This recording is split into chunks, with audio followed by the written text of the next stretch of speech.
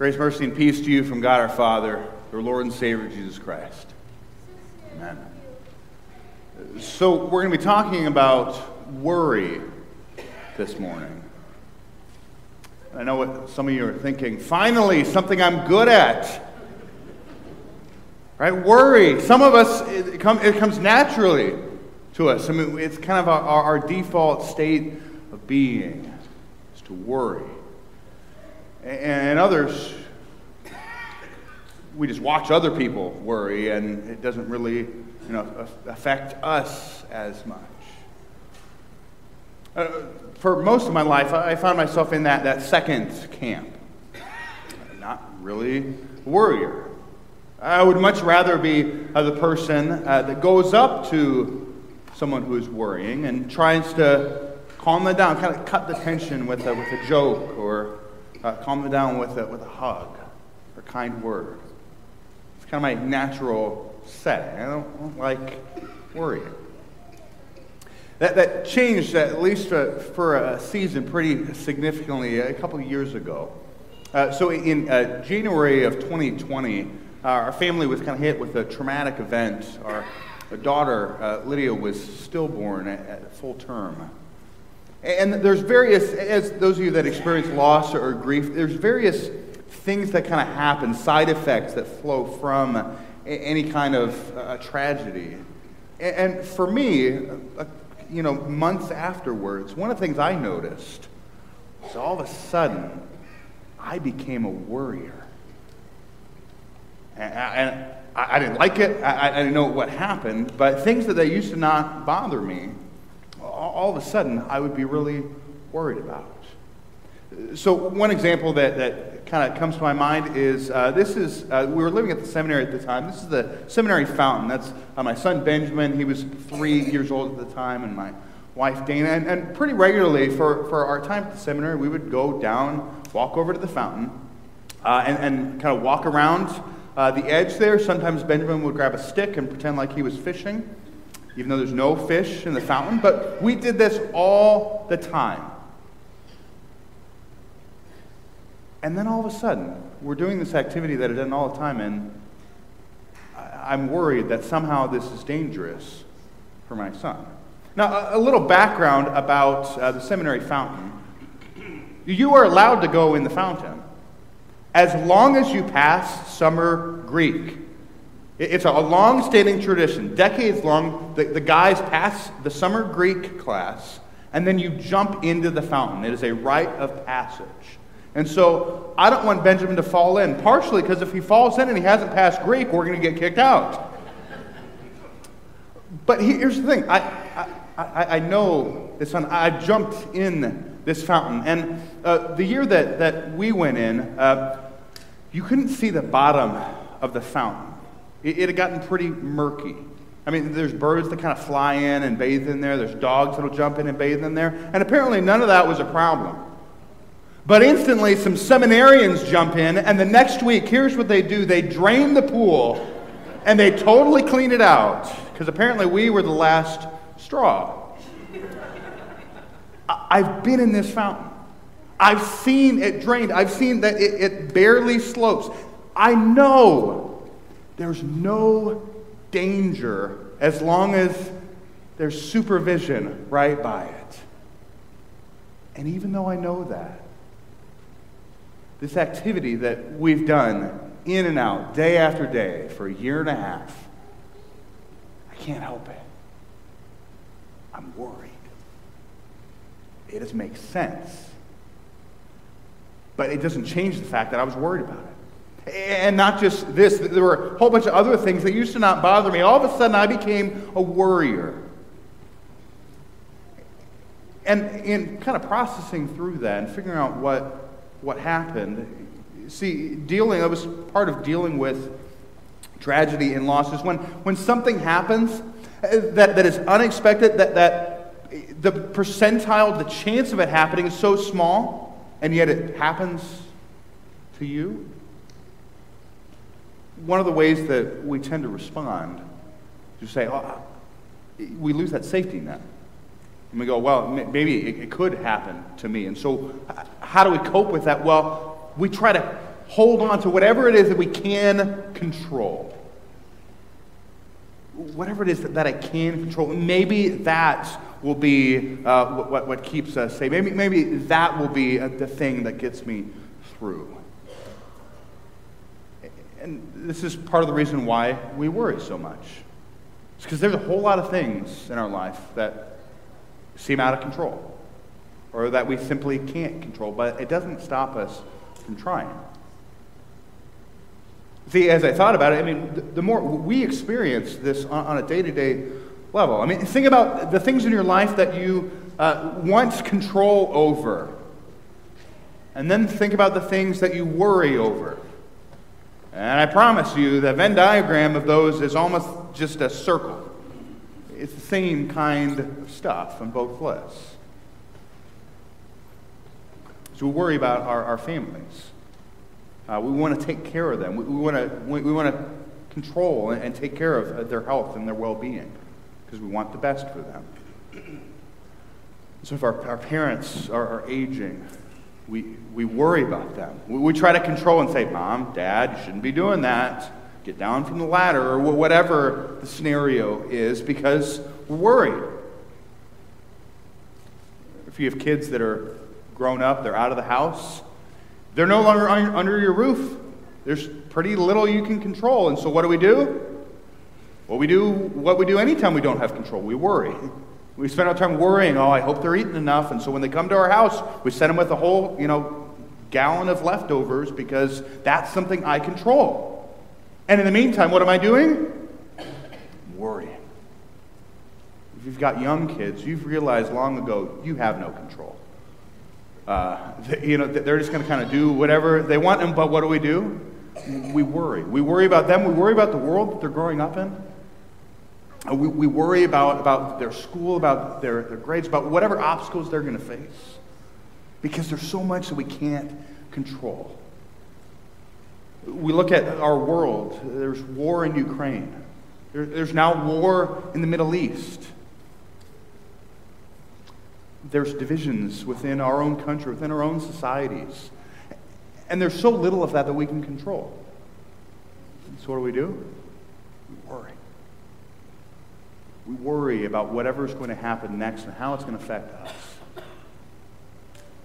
We look at the economy, look at our finances, and there's very little. We can't control the interest rate. We can't control what the oil companies do. We can't control the housing market. And so we worry. We try to take control. We try to hold on tight to whatever it is that we have. The reality is we're a society of worriers, whether it comes naturally to us or not. And it's not just for adults anymore. The number one diagnosed condition for elementary school students, it used to be ADHD or ADD for a long time. In the last couple of years, it's switched, and now anxiety. It's the number one diagnosed condition for elementary students.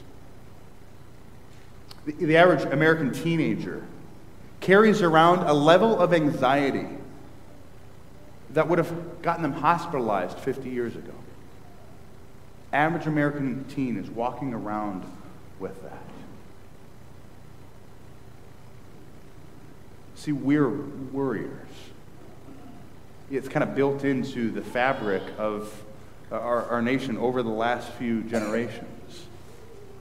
And maybe it's because we wake up every morning and our phone and news are just telling us problems. There's lots and lots of problems, and that's what we get from the moment we wake up to the moment we go to bed. But whatever the reason, whatever the circumstances, the question we have to ask is, how well is this going for us?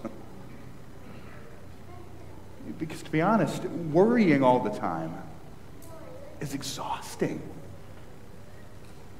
It's exhausting.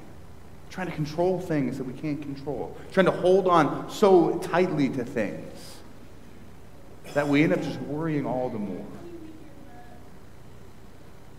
What's happened is we hold so tightly to the gifts that we've lost sight of the giver of those gifts. Paul invites us in our reading from Philippians chapter 4 into a new way of dealing with worry. See, Paul's writing to the early church, these Philippian believers, and they know a thing or two about problems, about worries. I mean, the early church is actively under persecution. They don't know whether this next worship service is going to be their last, whether they're going to get taken off and killed for their faith, which means everything is in flux. They don't know about their family. They don't know about their health. They don't know about their financial well-being, their security. They're not in control of any of it. And so you have to imagine they're probably pretty worried, or at least they have fairly good reason to be. So they gather together for worship, and they receive this letter from Paul. It's like, all right, Paul, what do you have to say to us in the midst of all that is going on? They read through the letter, they get to this section in chapter 4, and here's Paul's great advice. Don't be anxious. And you kind of figure there were probably a couple people in the room that go, thanks, Paul. I had never thought about that. Hey, you know the problem to worry? I should just stop it. I should just stop worrying. Thanks, Paul. We appreciate it. I've tried to stop worrying. It doesn't work. And then I worried that I shouldn't be worrying, and now I'm all of a sudden even worse. And then whoever's reading the letter, all right, guys. All right, let's let him finish. Don't be anxious about anything. About anything. About your life, finances, church, family. Don't be anxious about anything. But in everything, a prayer and petition with thanksgiving, present your requests to God.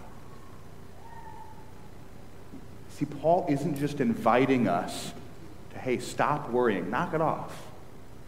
No, Paul is telling us, he's inviting us, what do we do with our worry? Instead of holding on to it, instead of trying to take back control, Paul invites us, hold whatever you're worrying about, hold it out. Hold it out in prayer and petition with thanksgiving. Present your requests to God. See, what God invites us to do, instead of taking control for ourselves, instead of holding on tightly to the gifts, he said, hold that out to the giver of the gifts. Be honest about whatever it is you're worrying about. Say, Lord, I know I shouldn't be worried, but I'm worried about my family. I'm worried about the world that they're growing up in. I'm worried about my health. I'm worried about my parents. And I know if I hold on to that worry, it's only going to get worse. And so, Lord, I'm holding it out to you. Here you go. I'm going to put it in your hands. We tell God, I'm worried about my finances. I'm worried about where things are going. I'm worried if we're going to have enough. And so, Lord, here's my worry. Here's my hopes. Here's what I need. I'm going to entrust this to you. See, instead of holding on to whatever it is we're worried about, we're invited to hold it out. To put it in the hands of the God who created us.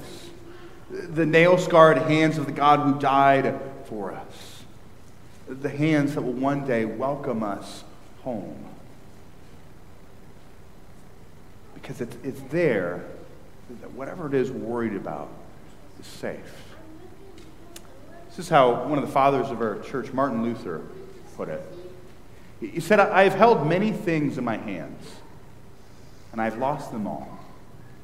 But whatever I have placed in God's hands, that I still possess. It's a word spoken by a man who experienced a tremendous amount of pressure, worry, trouble, loss. 2 of his children died from disease very young. His church was under tremendous pressure. His very life was at stake in any moment that he was at work. Whatever I have placed in God's hands, that I still possess. Whether God is holding on to it in this life or God is holding on to it in eternity. See, God does not leave us empty-handed in the midst of our worry. It's not like, well, I know not supposed to hold on to this. I hold out whatever I'm worried about. But God does not leave us empty-handed. Because otherwise, what we're going to do, I'm going to find something else to worry about, something else to hold on to. See, verse 6, the verse about not being anxious, is actually built, it's founded on the words that come right before it. The Lord is at hand. The Lord is near. We hold out whatever we're worried about so that we can hold on to the promise of God that He is near. He is at hand. You're not alone. Your God is with you. We hold on to that instead of holding on to worry. Because here's the thing about worrying. If I have something that I know is true that I can hold on to, that anchors me in the midst of the storm of worry and anxiety. And this isn't just true in terms of our faith. It's actually true in all aspects of life. Here's a picture of one of the last times I remember being really worried. How many of you guys watched this game? And this was a couple weeks ago. St. Louis Cardinals playing the Milwaukee Brewers. Adam Wainwright going for his 200th win. And if you've watched at all this season, you knew I'm just waiting for his arm to fall off. He's clearly not 100%. He can barely walk. He can barely pitch. This is probably his last chance to get this win. And I tuned into the game about this point. Adam Wainwright is walking off the field. We are winning 1-0. The slightest of margins. And we've still got 6 more outs to go. And we have a bullpen that is a little shaky at best. I was worried. I wanted him to get this win so badly. And so for the entire rest of the game, I kind of clenched my fist. All right, are we going to do it? Every single play, just holding your breath. So the Cardinals aren't currently playing baseball. Some other teams are. We're not, unfortunately. But so what I did, this was basically our World Series game. So I went back and watched this game earlier this week. I watched the ending of this game. And here's the thing. It was the exact same game from when I watched it the first time. But my experience of it was totally different. Because I knew something that was true. I knew Adam Wainwright got 200 wins. And I may not have remembered every exact play or how exactly it happened, but what I knew was that somehow they're going to pull this out. Somehow they're going to make this work. And when I held on to that, I watched the same game. I wasn't worried at all. Because that's what happens when we have something to hold on to in the midst of worry. As I know this is true, and that's going to anchor me in the midst of everything else that's going on. That is what the death and the resurrection of Jesus Christ is meant to do for us as Christians. It is the anchor. It is the thing that is true that we hold on to in the midst of the worries of this life. It's when we're worried about our sins. Instead of holding on to those, instead of trying to make up for it, no, we hold on to the cross of Jesus Christ, where He paid for all of it. We hold on to that, even when we don't feel like it should be true about us. When we're dealing with the overwhelming insecurity of this life, things seem to be out of control, we hold on to the promise that God works through even the worst of situations as we see him bringing about the restoration of his creation through the worst thing in the world, the death of his son. When we're struggling with loss, with grief, with disease, we hold on to the truth that the grave couldn't hold Jesus. And that means the grave can't hold anyone who is in Christ Jesus. And we hold on to that. We hold on to that truth in the midst of the storms of life. See, more than anything that we hold on to, the reality is the peace that passes all understanding comes from the fact that our God is holding on to us even when we're holding on to the wrong things. Even when I'm worried, even when I'm focused more on the gifts rather than the giver of the gifts, my God is holding on to me, and he will never let go. See, worry and anxiety want us to think that we're alone.